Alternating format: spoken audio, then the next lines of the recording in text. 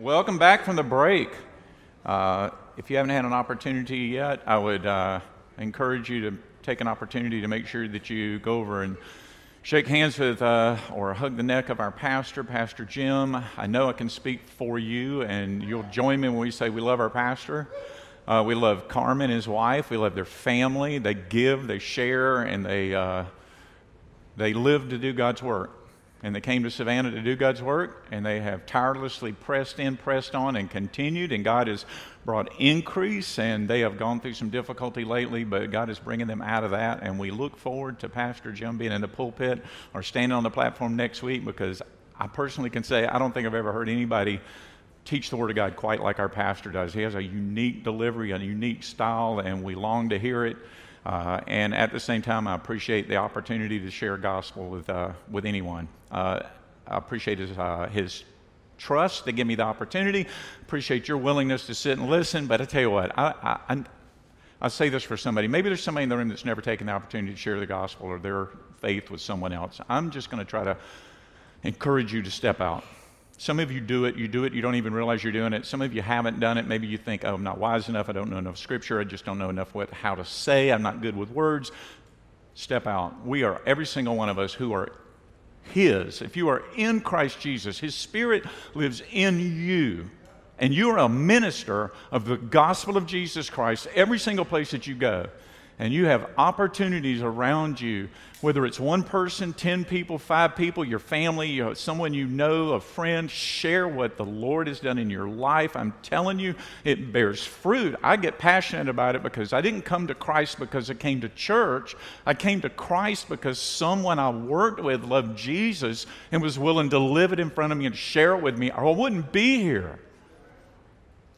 So I appreciate the opportunity to share this. I get passionate about it because I don't know. I'll just tell you, I don't feel more alive than any other time than when I'm sharing Jesus with somebody. It's plugging into a power source that's bigger than me, about something that's more important than me, and it's real and it's alive, and I just encourage you to take the opportunity. Let's open with prayer. Heavenly Father, we praise you, we love you, we worship you. We've got a message that's prepared. I pray, Father, that the people that are here and online would be able to follow and follow. It would be a cohesive thought as it's delivered, but more importantly than that, I pray, Father, that I'd get out of the way and that somebody would hear Jesus speaking to them. Spirit of God, we invite you to speak to us, speak through us, both here today and through the week as we go and we impact the world around us.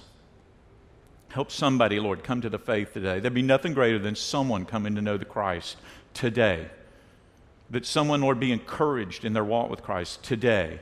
That someone, Lord, be challenged to step up and step out and risk it all for Jesus today. And we just honor you, and we get out of the way, and we're going to step in and let you do what you do, because you are the way maker. And you're working even when we don't see it, when we don't feel it. So we just right now surrender the rest of this time to you, both in this place, in Pooler, throughout this city, and throughout this region. Everyone who's preaching and teaching the gospel today, I pray that your Spirit, Lord, would go forth and accomplish what you're sending it to do through your word. In Jesus' name, amen. All right, so we stepped last week. Pastor Reuben stepped into 1 Corinthians chapter 1. We're continuing that today. Today we're going to do 1 Corinthians chapter 1. We're going to do verses 18 through 31. I want to give you a little bit of information on the front end. Then we're going to read that series of scriptures together. Then I want to come back at the end of that and unpack those and take a little closer look at a few of those. So I hope you can follow along with the direction that I prepared this. But the title I gave this message is Foolishness or Wisdom? And that's really what it is. We all have to decide, are we going to follow the wisdom of God, or are we going to follow the wisdom of the world? Do we see the gospel as foolishness, or do we see it as the wisdom of God? And Paul clearly lays that out through this series of scriptures, and I'm excited to share these with you. But let's jump right in. I will give you a little bit of information, and I'm not getting... Okay, you're going to have to advance it from the back. Can you give me the next slide? All right, so the church in Corinth, just a little bit of information. I'm piggybacking on last week, so we started this. It was founded, you can follow this along in the book of Acts in chapter 18.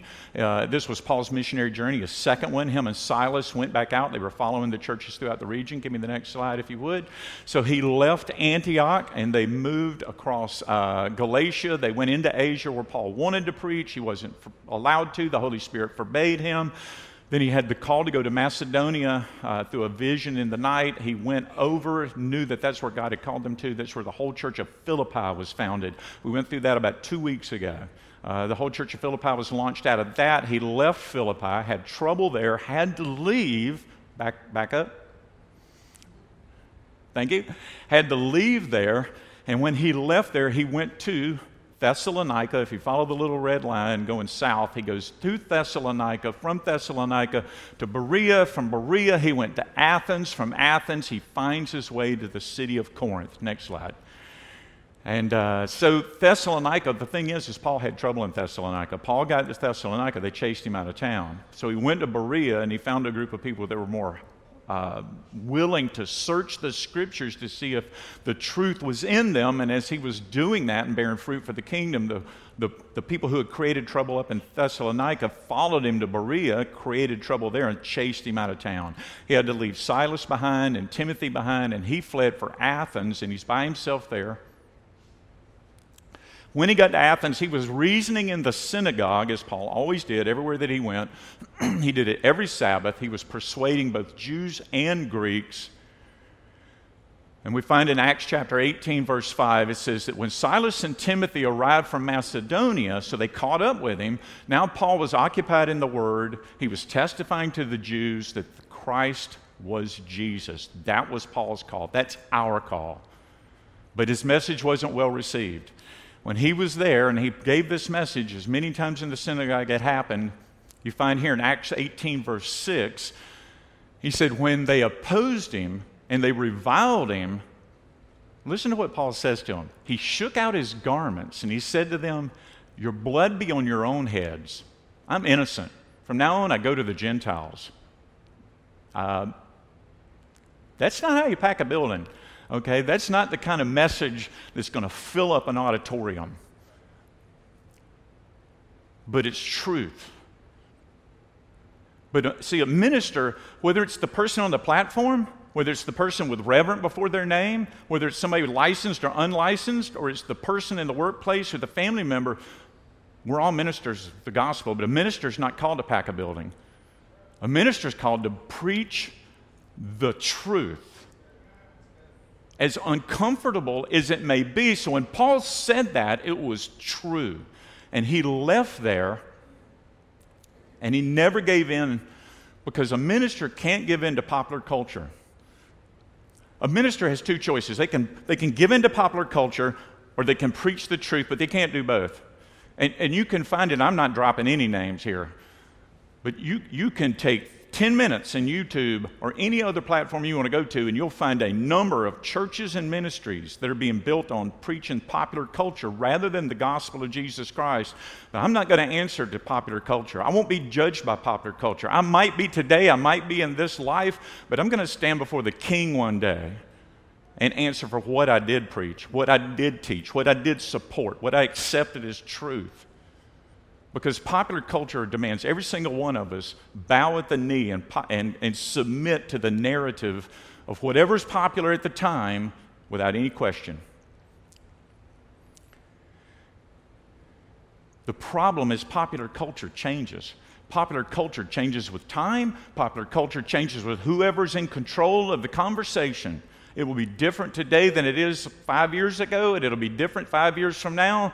So what I'm going to do is I'm going to stay with the Word of God, and I challenge you to do the same, because the Word of God never changes. The Word of God is consistent. It is truth. We're reading Scripture today that was written thousands of years ago, and we're going to quote from Isaiah, and Isaiah was read earlier. It doesn't change. It is a bedrock, a foundation I can build my life on, and I'm trying to do that, and I'm trying to lead my family to do that, and I'm challenging you to do that. So never give in to following the easy road of what is popular culture, because it is easier in this life. But it won't stand the test of time. That's why it keeps changing. Next slide. I'm going to just submit my life to the Word of God. Now, what I mean by that is every time I read the Word, when I read the Word, and that's the one thing I love about my pastor. My pastor, he has a unique ability to take God's Word and find practical application in today's world, unlike anybody quite I've ever seen. But when I read God's Word, what I'm looking for is, what did he mean when he said that? And how do I use that in my life? And what is he challenging me to do with it? What does he want to change in me? What does he want me to be involved in? What does he want to transform in my life? And it's a continual process. See, Paul, he suffered greatly. But while Paul suffered greatly, he also bore great fruit for the kingdom of God. When he left that synagogue in the book of Acts, he moved to the house next door. It was owned by a guy named Justus. And when he was there, he's preaching the gospel, and the leader of the synagogue, Crispus, came to faith in Jesus Christ. His whole family came to faith in Jesus Christ. The Corinthians heard the word of God. Many of them believed. Many of them were baptized, and I'm amazed. I've been chewing on this all week, and I hope I can express what I feel inside about this. While Paul is in Corinth preaching the gospel, Jesus appears to him in a vision. That's significant. In Acts 18, verse 9 and 10, it says that the Lord said to Paul one night in a vision, "Don't be afraid, but go on speaking, and don't be silent, for I am with you, and no one will attack you to harm you, for I have many in this city who are my people." That's significant that Jesus showed up in a vision to speak this into Paul's life. Why would he need to do that?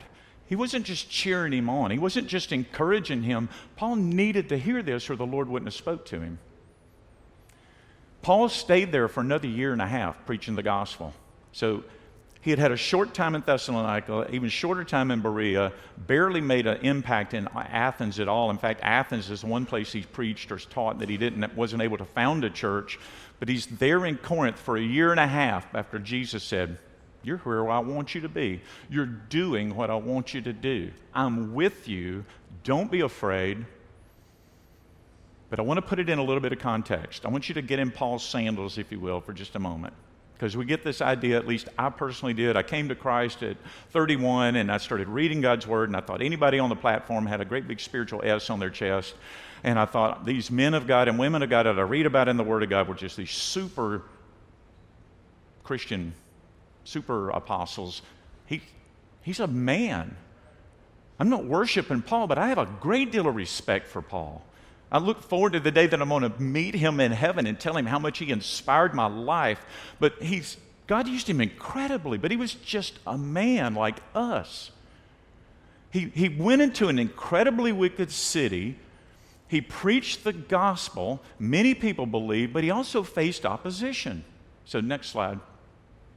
Again, he had to leave Philippi because of abuse. He got to Thessalonica, had to be chased out of Thessalonica, went down to Berea.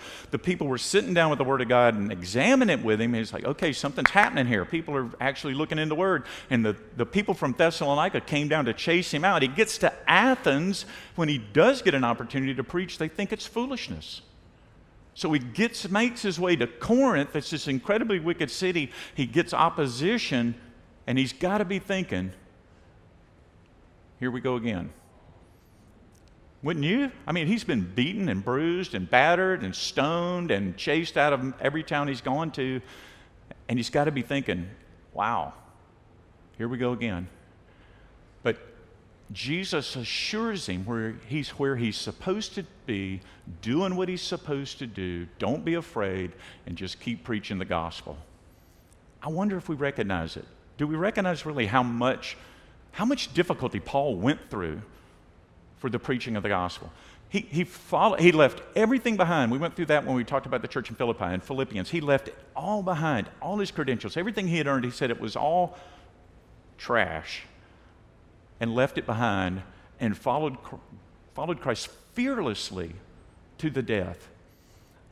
And everywhere that he preached, he was never compromising, never backing away from the truth, no matter what it cost him. And he was just a man that the Spirit of God was working through. Can't he work through you? Absolutely. Look, we live in a world where we're encountering, I'm not going to tell you something you don't already know, but I want to ask you to just think about it and compare it to what Paul is going through. We encounter difficulty everywhere. If you're a believer in Jesus Christ, and you're walking this life out here in Savannah, Georgia, or in this region, or somewhere in the world, and you're watching online, and we're grateful that you're here as well, you are facing opposition from the world daily. All around us, if you ever use a computer or social media or turn on a television or any other technology or just walk outside, there are images of sinful lifestyles around us all the time trying to compress us in and conform us to it. There are pressures all around us to continually trying to get you to conform and to give in and follow the easy road and to get off the narrow road that leads to life. It wants you to lead the road to destruction. But here's Paul. He's gone to this city. He's found his way there. He's in the middle of a incredibly wicked city. He's founded this new church among these people. And these people in Corinth are now having to come out of sin, but they're still immersed in the same wicked city they were in before they accepted Christ. Now they're having to learn a new lifestyle, and they're also having to learn that while I'm trying to learn how to live for Christ effectively, I need to learn how to effectively impact this city that I'm living in and doing life, because God's got me here for a reason so somebody else can come to Christ. And the people that were living in this city, some of them had a Jewish background. Some of them had religious backgrounds. They knew the Old Testament. They knew the Scriptures. Come back, will you? But a lot of them were following pagan traditions. A lot of them didn't have that religious background. They were just following wicked practices. And I want to make sure I make this point. I don't know what you think about it when you read these Scriptures, but when I think about it, I have to remember the city didn't change. Just because I'm reading this letter to the Corinthians, don't think the whole city had changed. They hadn't. There was this small church that was growing, certainly, but they were living in a wicked city, having to impact it, and the city was just as bad as it was before Paul came there. We want to change our world, but while you're living for Christ, trying to impact your city, the city's still doing what the city was doing before you came to Christ. So don't be discouraged. Don't give up. Paul just kept pressing on. And that's what I hear. Keep pressing on. These Corinthians had to learn to live a new lifestyle in the same place they were living the day before, and many of you are living the same thing. Now, Paul, he wrote to these people afterward. He wrote back at least 4 letters that we know of. We believe that 1 Corinthians was not the first letter that he wrote. The biblical scholars believe that he actually wrote another letter before that, and we don't have a copy of it. It's referred to in 1 Corinthians. He mentions the previous letter, but we don't have it in the biblical record. And then they also believe that 2 Corinthians was probably actually 2 different letters that were put together. So there's at least 4 letters there that he's written to them. So what I'm saying is Paul was invested in these people. After he left, and we got 1 and 2 Corinthians, it's him as an apostle, a pastor, someone who loved his sheep. He's writing back to them, and they needed it. There's a great deal of wealth and scriptural knowledge in these Corinthian letters that we're going to gain, because he's writing back to them information and things that we can use to do what we're doing in this city. But he's dragged, in the book of Acts, he's dragged before the Roman proconsul. Give me one more.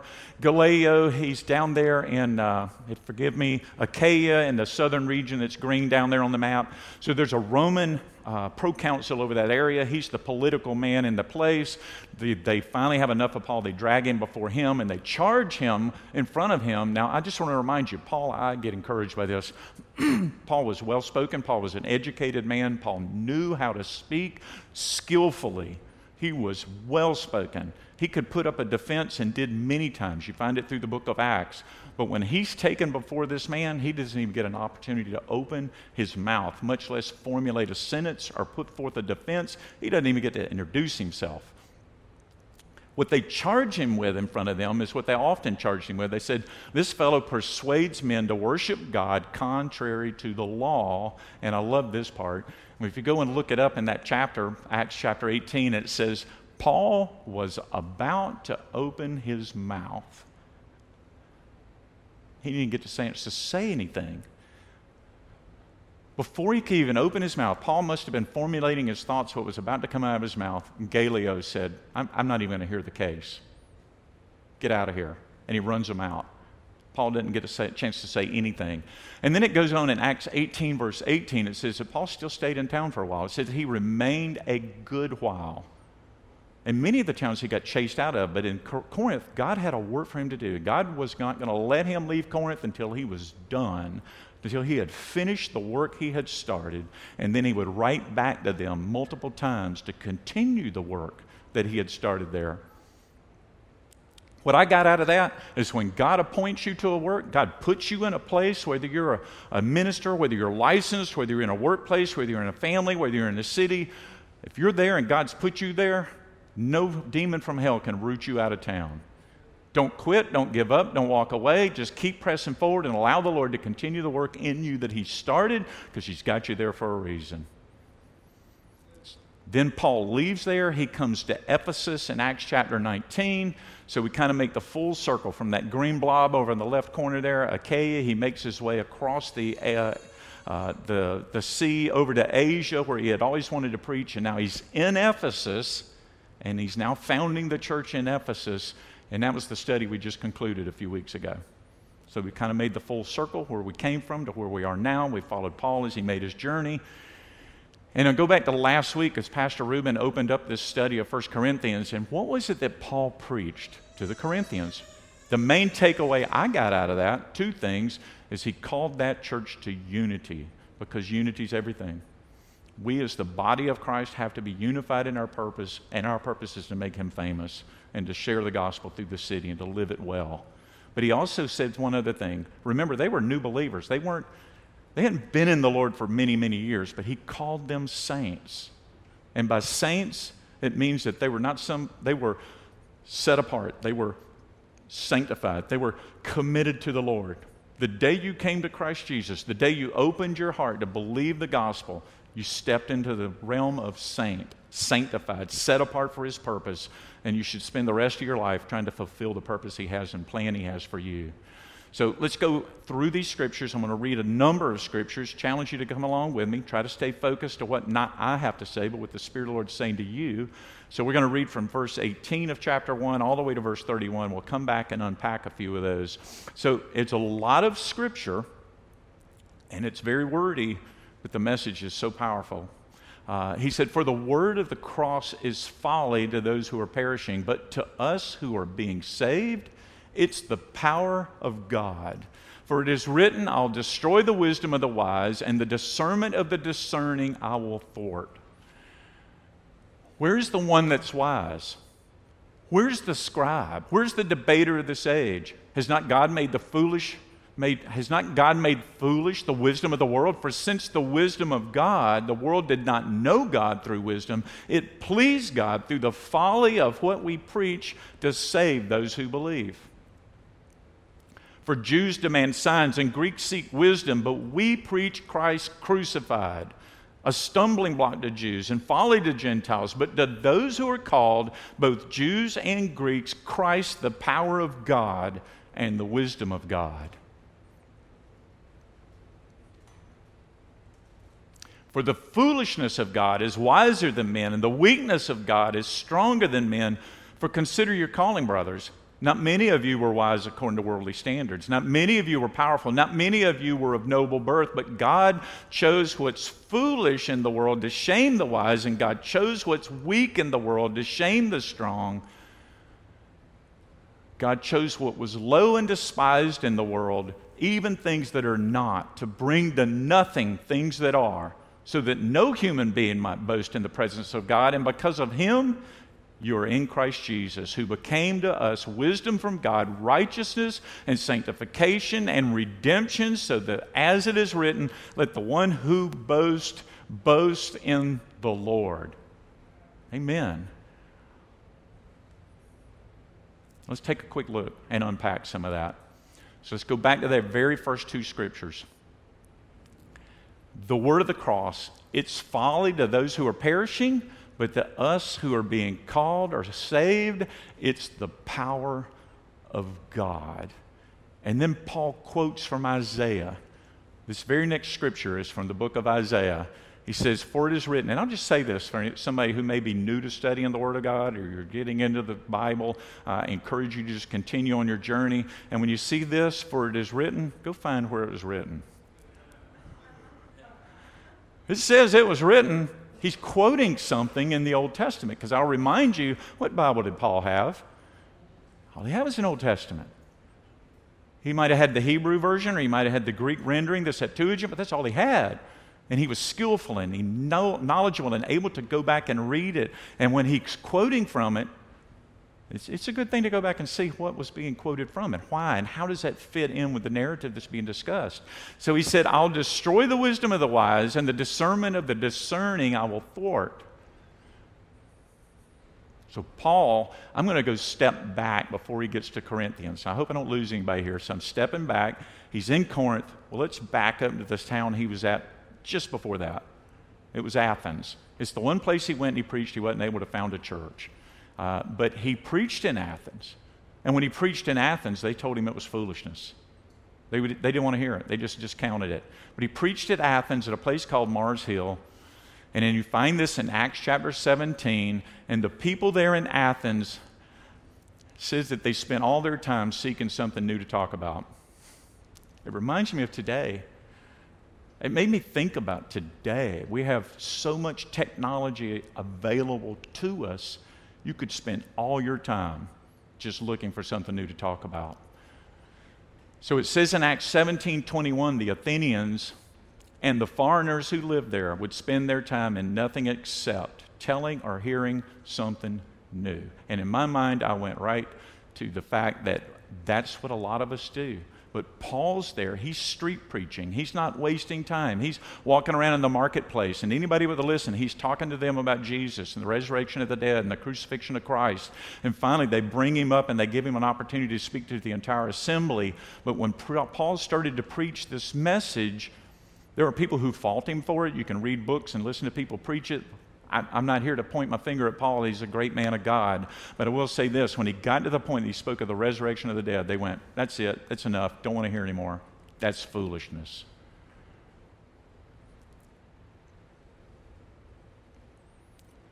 The crucifixion and the resurrection of Jesus Christ is the single most important event that's ever happened in human history. And I would say to you that it's the most important decision you make in your entire life. How you respond when someone talks about the crucifixion and the resurrection of Jesus. Is it true? Do you build your life on it? There's nothing more important that I can talk about. There's nothing more important I can respond to in faith. And you personally have to make the decision. Nobody can help you. Nobody can get you there. You either look at it and hear about it, read about it, and to you it's either foolishness like the Athenians, or it is life-giving hope and a rock that you can build your life on. It is the difference between the wisdom of the world and the wisdom of God. Foolishness, truth. Life-giving, or a waste of time. Look, Americans, I found one study that said Americans spend about an average of 145 minutes a day on social media, and I'm not bashing technology by any means. When I first came to Christ, I thought about it this morning. Michael was up here. He had a paper Bible and he was reading from it. And when I first came to Christ, that's all there was. There was paper Bibles, and I was so grateful to have it. And I read my Word daily, and I just immersed myself in the Word of God. And then over a period of time, we started getting electronic. And then finally, I've got this thing in my pocket that is amazing computer that has an entire biblical library available at my fingertips. And I encourage you to use it. I have learned to read my Bible, and I've gone totally electronic. I've got paper Bibles. They're sitting on a shelf, but I've gone totally electronic, and I'm comfortable with that. You use what's good for you, but there's so many tools available, so much at our resources. I can not just read my Word through my phone. I can get in my car, turn on Bluetooth, and as I'm driving to work, I can listen to the Bible being read to me. I can immerse myself in the Word of God if I desire to, or I can immerse myself in technology and social media, and there's so many of these. I don't even know the names of all of them. And they're not all bad. And this morning, I'll just have a shameless plug to my son Charles in Atlanta. It's his birthday today. Happy birthday, Charles. And I could say that because he's watching us live through social media. He's available and able to join us in church this morning. He told me several weeks ago he's been watching my pastor preach for several months or weeks at least through YouTube. And he's tuning in from Atlanta, joining us. And I don't know how many other people are out there. When I look at that camera, I realize there's people on the other side, either today or later, that could be listening to this message. And God can use that. So we should use technology. And we as a church do, and we embrace it. But don't let it consume your life. As I'm preparing this message, I've gone and embraced the Apple Watch even. As I'm preparing the message and I'm working on it, my watch is blowing up with news articles, trying to distract me, trying to take me into the world of what's going on, what the culture's saying. What's really important, what about what the Scriptures say? Are we spending time in God's Word? It promises to hold every hope for the future that we need. It is life-giving. You can do it through paper, you can do it electronically, you can listen to it through Bluetooth, you can do it so many different ways, and the apps that will bring this to your phone are absolutely free and put a biblical library at your fingertips. I challenge you to spend time in it. If you're not, I challenge you to step into it. Spend some time. But no matter what, when you hear it preached, when you hear it read, when you read it yourself, do we accept it as truth? That's the important answer. Paul, he quotes spiritual truth, and he goes all the way back to the book of Isaiah, and he says that it was fulfilled through Jesus the Christ. What he's quoting in Isaiah is 29 verse 14, and he only quotes the second half of the verse. I'm going to read the entire thing, but what's in yellow is what he quoted back there in 1 Corinthians. It said, "Therefore, behold, I will again do a marvelous work among this people, a marvelous work and a wonder. For the wisdom of their wise men shall perish, and the understanding of their prudent men shall be hidden." The cross of Jesus Christ has destroyed the wisdom of all time of the wise in the earthly sense. The wisdom of man is completely destroyed, and the cross sets a completely new agenda. Paul looks at this, and his argument's based in verse 18 to 25 on the fact that the cross of Christ humbles those who think that they're wise. And then verses 26 to 31, he's basically telling us that the call of God is for those that humble themselves. And that's really what I'm trying to get to, and what I hear when I read this, and what happened in my life when I finally humbled myself before God and cried out and said, yes, I really do need you. Instead of just operating in a life filled with pride. Isaiah and Paul are both presenting the same thing. God wasn't just an angry God in the Old Testament. If you go back to Isaiah, he there, as well as Paul's writings in the New Testament, God's both our judge, but he's also our Savior. Paul, he reads the Old Testament because it's all he had, and as he reads the Old Testament, he's reading it with a Bible eye toward the cross. And if you don't read the Old Testament, you should. You know, if you just read the New Testament, great, read the New Testament, but you should read the Old Testament as well. There's a great deal of wealth in there. And as you read the Old Testament, don't just get immersed in the stories, and don't just get caught up in the lineages and the names and the details of the temple being created and the biblical knowledge of what the nation of Israel went through, but keep an eye on the cross, because you'll find it all the way from the beginning, weaving its way all the way through, because God's always had a plan. He's always had a plan. And back in Isaiah 29:14, what God is saying through Isaiah is he's bringing judgment on that nation because of their hardness of heart, but he's also saying that he's going to bring relief and he's going to bring hope to those that obey him. Their problem is they had the law of God. They knew the law of God. They even had the prophets of God, not just to read, but sometimes they were present with them, physically there, living this out and proclaiming it, but they were going through the motions of worship, but they really weren't worshiping God. They were just going through the motion. It was empty worship and meaningless God talk, and it was a problem for Israel, and Paul's writing to this Corinthian church back to them because it was becoming a problem for them. Because what they were doing was talking a good game, but their heart really wasn't in it. I mean, I can come to church and not be changed. I can read the Word of God and not be changed. I can talk it and not be transformed. I got to be moved by faith. I got to respond in faith and allow Him to do a work in my life.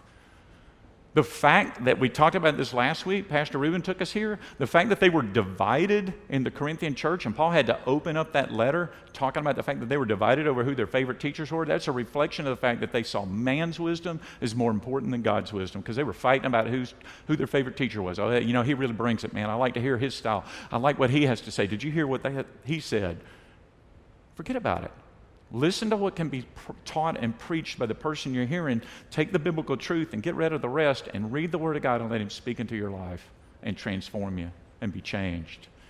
Look, the cross, it reshaped every aspect of life, even the way that we read Scripture. So again, as you read through the Old Testament, you'll see the plan and the purpose that God had. It stands at the center of time, the cross of Jesus Christ, and transformed everything. That's why we can say it's the wisdom of God. The day that you humble yourself before the Lord of the universe and accept what He has offered as salvation will change your life completely and transform you forever. So in this passage, 1 Corinthians, let's go back verse 20 and 21. He said, where's the one who's wise? Where's the scribe? Where's the debater of this age? Has not God made foolish the wisdom of the world? For since in the wisdom of God, the world did not know God through wisdom, it pleased God through the folly of what we preach to save those who believe. Look, God didn't leave us groping in the darkness. He didn't leave us trying to figure it out. He's made it very plain, very clear, and very available to us to know what His plan is. He revealed Himself to us, and He made a way for us to know Him. And it's such a privilege. So again, back in Athens, before Paul came to Corinth, he preached a message to them. He had an opportunity. He brought the word to them. He told them about the hope, but they called it foolishness. Here's in Acts chapter 17, verse 30 and 31 is the last bit of what he had an opportunity to say. He said that the times of ignorance God has overlooked, but now He commands all people everywhere to repent, because He has fixed a day on which He will judge the world in righteousness by a man whom He's appointed. And of this He has given assurance to all by raising Him from the dead. And to them, that was foolishness. They didn't want to hear anymore. They shut Him down, shut Him off, and He ended up leaving Athens and going to Corinth. But God's revealed Himself to the world for all time through the man, the God-man, Jesus, the Christ. God uses and did use the foolishness of the gospel preached to deliver this message of hope. And I want to be clear, it's not preaching foolishness. And I hope that's not what I'm doing today. But it's the foolishness of preaching.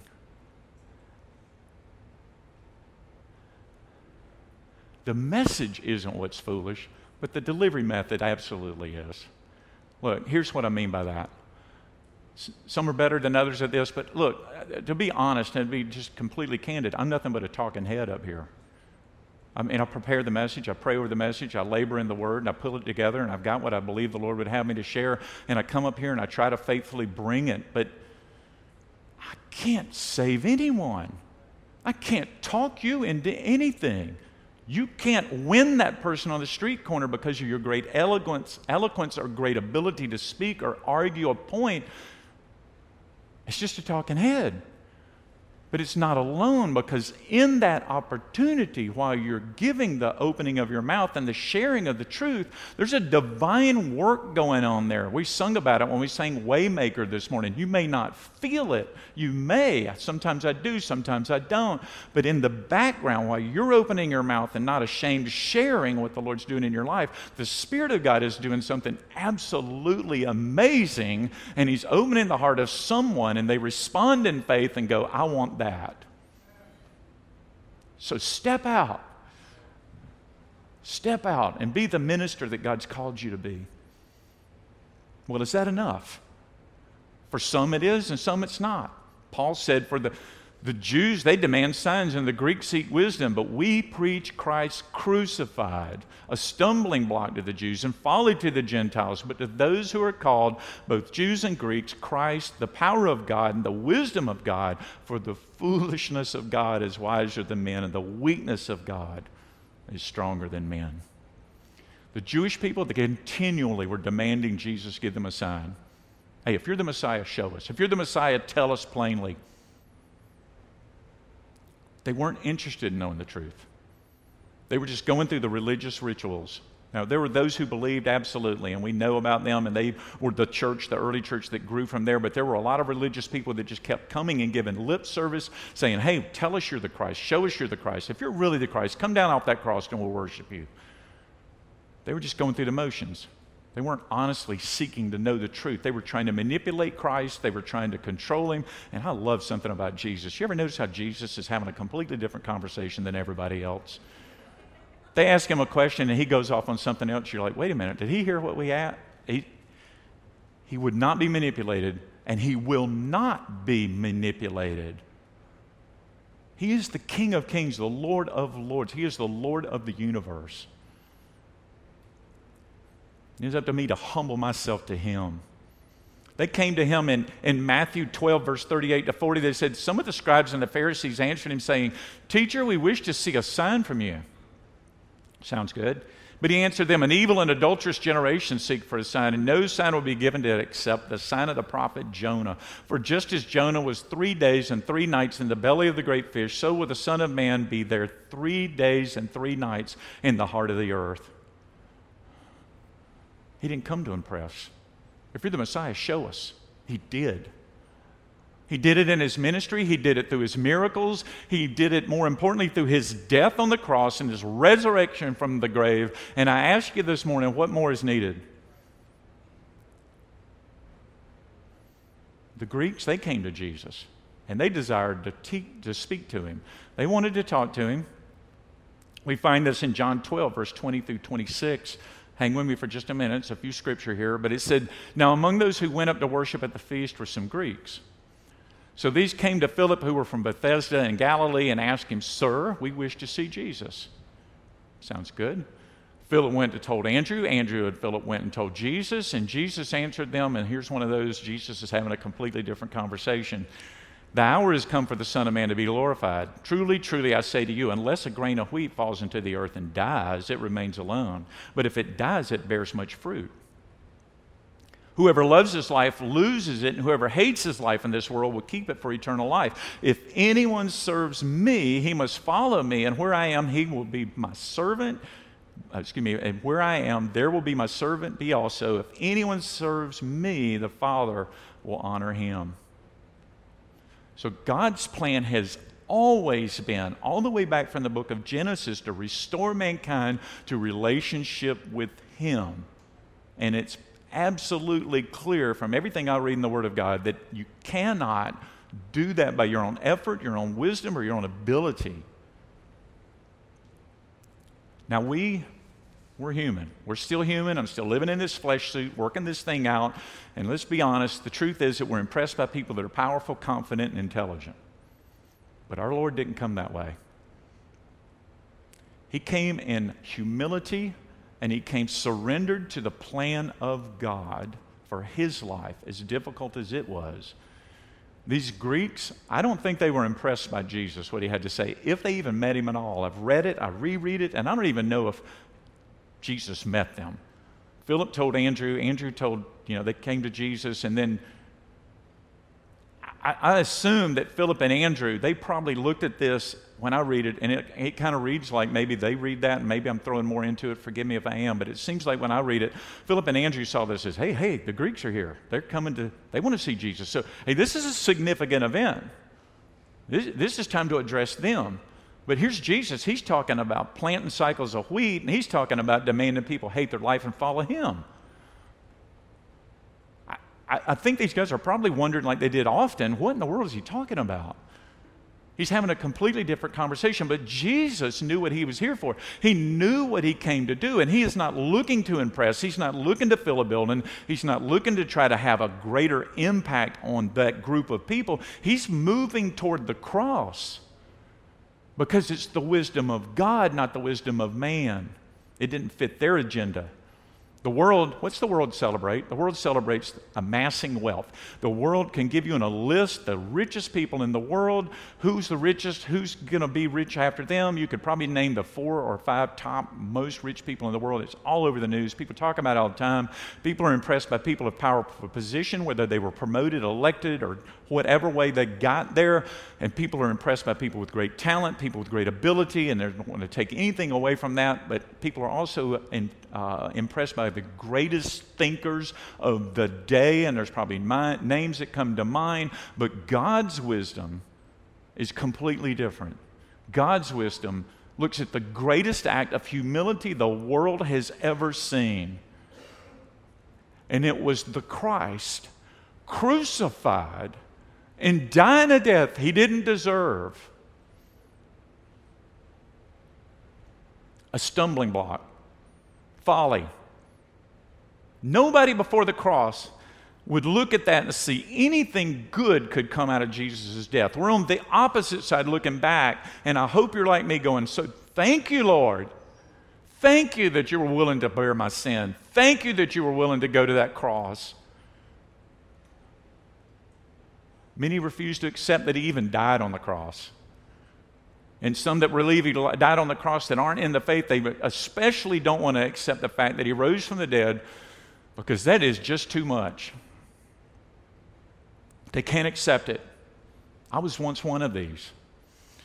Because the point is, how do I admit that my sin is so great that I need Jesus to die? It's foolishness to a world that refuses to accept the needed gift that he provides. But I hope I'm talking to a room full of people that accept it for themselves. And you're walking it out, and you're looking for a way to apply it to your life, and you're looking for a way to impact the city that you live in.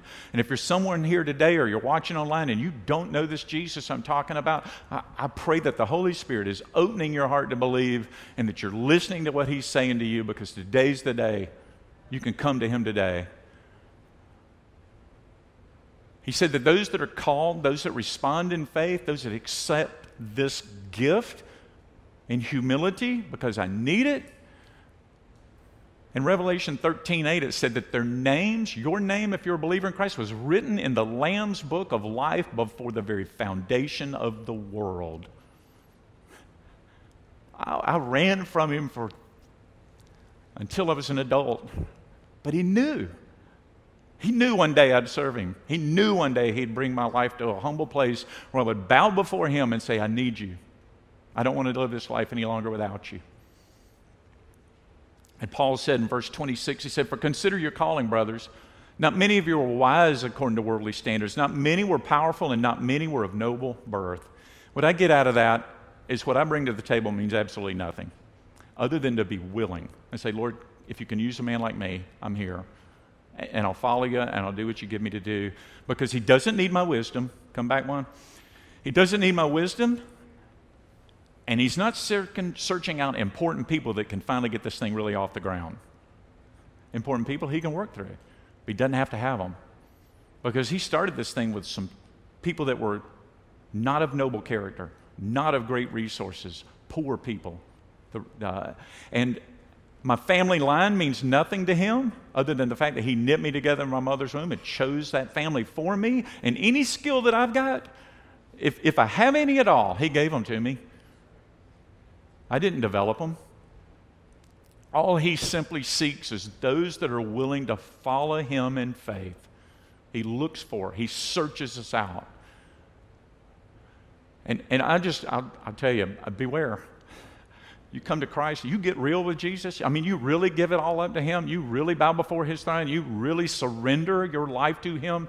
He may change the entire direction of your life, but if he does, it'll be a good thing.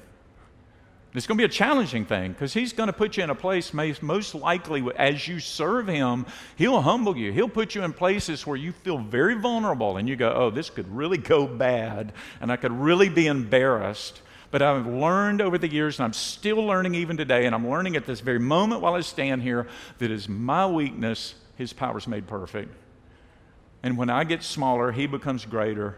And when I'm willing to be vulnerable, I'm willing to be humble, and I'm willing to be possibly foolish, he gets all the glory, and he's the one that people see. We all want something to be proud of. We spend our lives seeking something of significance that we can be proud of, and the one thing we really should be proud of is the fact that we were never designed to live our lives without a relationship with the living God. And He wants a relationship with us. He's provided the method to get there. He is calling to us daily and hourly, and if you try to run from Him, I tell you, He will chase you down and follow you. He doesn't give up on those that are His, but He wants a relationship, and there's nothing of more significance than that, because sin brought death and separation from God, but from the very beginning when Adam sinned, already even before, He had a plan in place so that He could restore the relationship that was going to be broken. Verse 27 through 29, it says, God chose what's foolish in the world to shame the wise, and God chose what's weak in the world to shame the strong. God chose what's low and despised in the world, even things that are not, to bring to nothing things that are, so that no human being might boast in the presence of God. That scripture speaks to me. Just a little quick story. Hopefully maybe somebody gets something out of this. When I first came to Christ, it wasn't long. I had a new Christian. I had only been in the faith maybe a year and a half. Me and Brenda started dating. We were here in the city, and as we moved in our dating relationship to the point that we got married, the Lord opened a door that year. I don't necessarily think this was the right way to do it maybe, but it's what the Lord did for us. He gave us an opportunity to serve in that church, to lead a young marriage class. We hadn't even been married a year yet, but we stepped into that role. We loved Jesus and wanted to serve anywhere we could, and we went into this little room and started. I wasn't a teacher. I had never spoken publicly other than once or twice during time in the military where they were training, but I found myself willing to do it, wanting to do it, and I was in this little room with my wife and this other couple. Before the first session was over, one other couple came in the door. We'd increased by 50% the first session. Hallelujah, here we go. And then it got real. It was painful. It was difficult. It was hard. I would go home on Sundays and I would go, Lord, I don't know how to quit. I won't quit. I refuse to quit, but I need somebody to step up and say, Jim, you're wasting your time.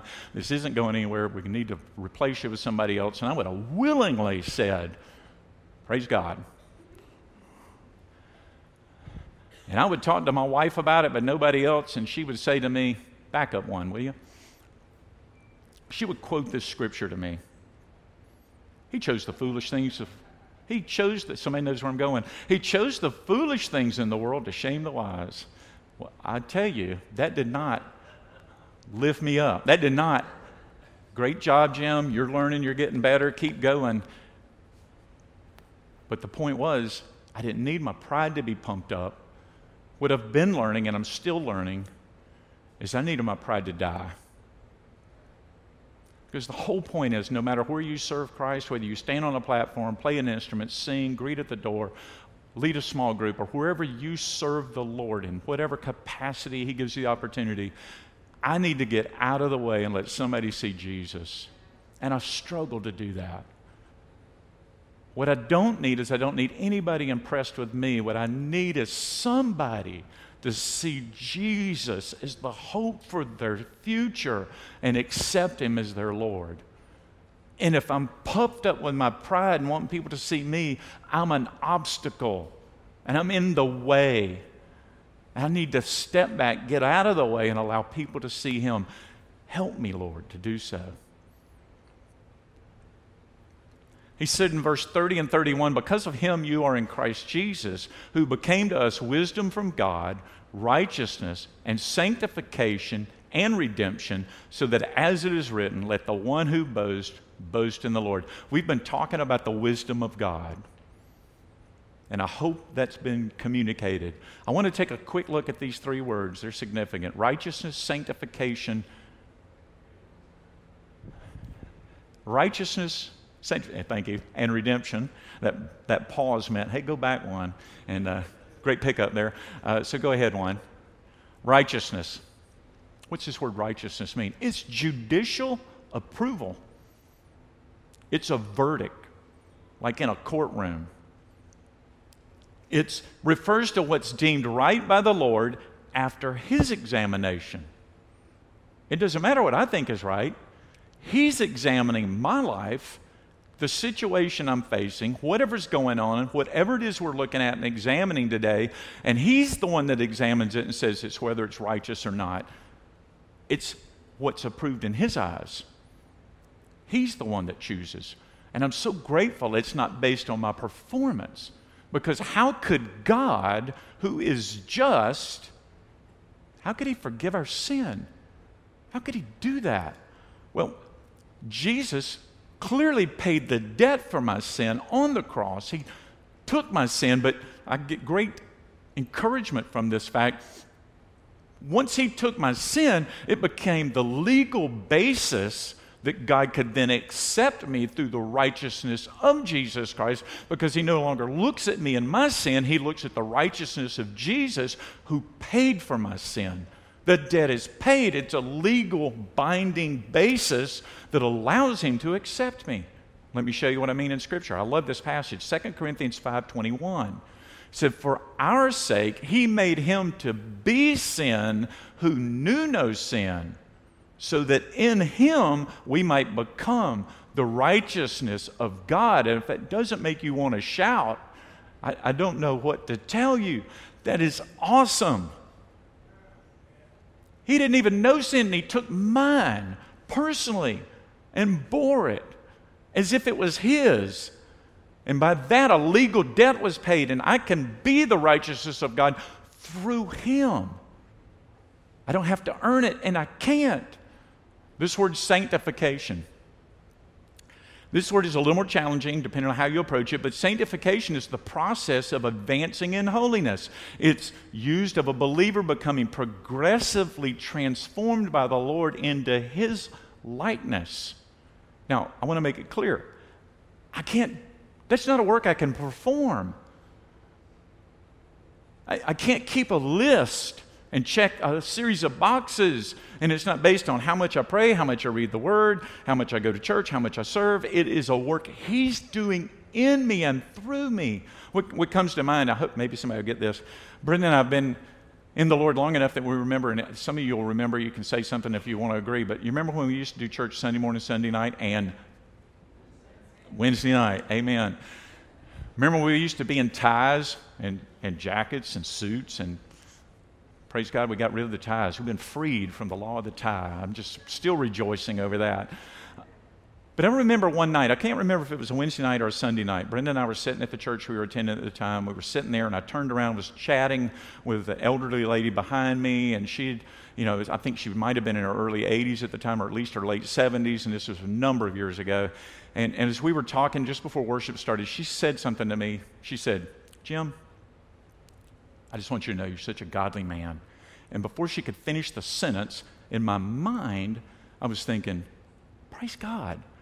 Somebody's actually seeing the work of the Lord in my life. They're picking up on the fact that the fruit of the Spirit is displaying the work of Christ in me. This is what I want to hear. And she finished the sentence. She said, "You always wear a long sleeve white dress shirt." Okay. Some of you don't have a clue what that means. A number of years ago, in her generation, sanctification was what you wore. It's how you dressed, whether you had your ears pierced or whether you wore dresses or if women wore slacks, and there were a number of rules and a number of lists that you had to keep, and it was oppressive, and a number of people tried to live under it. And for her, the fact that I wore a long sleeve white dress shirt meant Jim's sanctified. I didn't tell her because I knew better, but I understood where she was coming from. Long sleeve white dress shirt was all I owned. She must have thought some while later, when I got that first long sleeve blue dress shirt, she must have thought, Jim's slipping. I need to pray for him because I don't, he's losing it. But sanctification isn't something I work out. Now, as I'm conformed into His image, it's going to be displayed. And it's going to show on the outside, but it's not a list of rules or a way of dress or the things I put on. It's what's happening inside. And I'll tell you today, at least for me, the greatest compliment anybody could ever pay me is if they said to me, "I see Jesus working in your life." Or even better, if they said, "I think I want to know this Jesus you're talking about." because it's not a work I can perform. He set me free. He's doing the work in me, and He's doing it for His purpose. He broke the power of sin over my life and over yours if you're as His, and He set us free from the curse so we don't have to sin anymore. We can say no. Look, my desires have changed after I came to Him, and I hope you can say the same. My desires have changed, and what I want is I want to be like Him. I want to know Him, and I can't do that and be immersed into the wisdom of the world. I have to be immersed in Him. This last word, redemption, it's a release effected by payment of ransom. It literally means the buying back from, repurchasing, winning back what was previously forfeited or lost. We were lost. You were born lost. You weren't His and you sinned and fell away. You were born lost because Adam sinned, all men sinned. We were born in that condition, but He bought us. He paid for us. And I highlighted the rest of this because I love what this says. It emphasizes the distance that results between the rescued person and what previously enslaved them. Do you get that? You came to Christ and He separated you from what you were a slave of before. Don't be immersed in it again because He separated it. And this word redemption talks about the great separation that's between that. You're not teetering on the edge about to fall back in or where you came from. You're a new creature in Christ if He lives in you. And He did that work. He provided the redemption. Those that are being destroyed, following the wisdom of this world, to them the wisdom of God is foolishness. To them it's, why should I care that 2,000 years ago somebody died on a cross? And you say He was raised from the dead. Why should I care? What impact did that have on my life? If you're not in the faith, it has none because you've cast it aside and you looked at it as foolishness and you discarded it like the Athenians and you said, don't want to hear anymore. But if you've been moved by faith, the Spirit of God has quickened you and internally you've said, I want that, I believe that faith rises up in you. You're now saved by the cross and you recognize it's the power of God because He's bringing the humble that respond in faith to Himself. And He's the one that's completed the work. Look, Isaiah 28:16, last scripture I'm going to share with you. In Isaiah 28, verse 16, he makes a reference to a stone, a tested stone, a precious cornerstone of a sure foundation. Jesus is that precious cornerstone. 1 Corinthians 1:23, Paul is making it absolutely clear that He's the stone of offense for those who treat the cross as folly.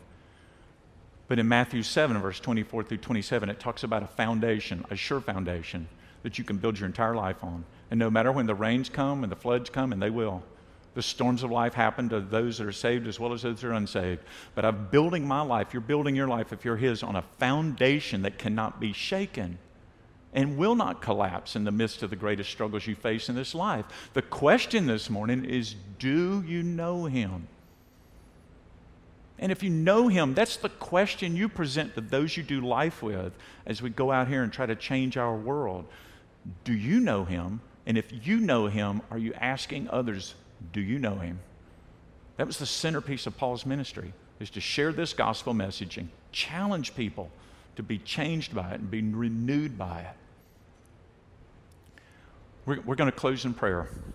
And then the prayer and response team will be in the back. If you have any need for prayer, if you don't know Him, you want to know Him, we'd love to share Christ with you and pray with you about this as you step into that new role. If you have other needs, we'll be glad to pray with you about that as well, because people are struggling with multiple different things. And we're just open to join with you in faith and pray with you about that. Let's just close in prayer. Heavenly Father, we praise your name. We worship you and honor you. We are so thankful for the Word of God. We're so thankful that you brought us here today to lift up Jesus the Christ. We're so thankful for the Spirit of God that's working in us and through us, both here today and out tomorrow, throughout this week, as we live our lives with our families, our friends, our co-workers, and the people that we encounter upon the street. Lord, challenge us. Fill us with your Spirit. Bring someone to faith in Christ today, in this place, online, listening to this message. Encourage those that are weak. Strengthen those, Lord, who need it. Guide us and lead us and show us opportunities throughout this week that we can minister to the people around us and share the faith that we ourselves are walking in. In Jesus' name, help us, Lord, to change our world. Amen.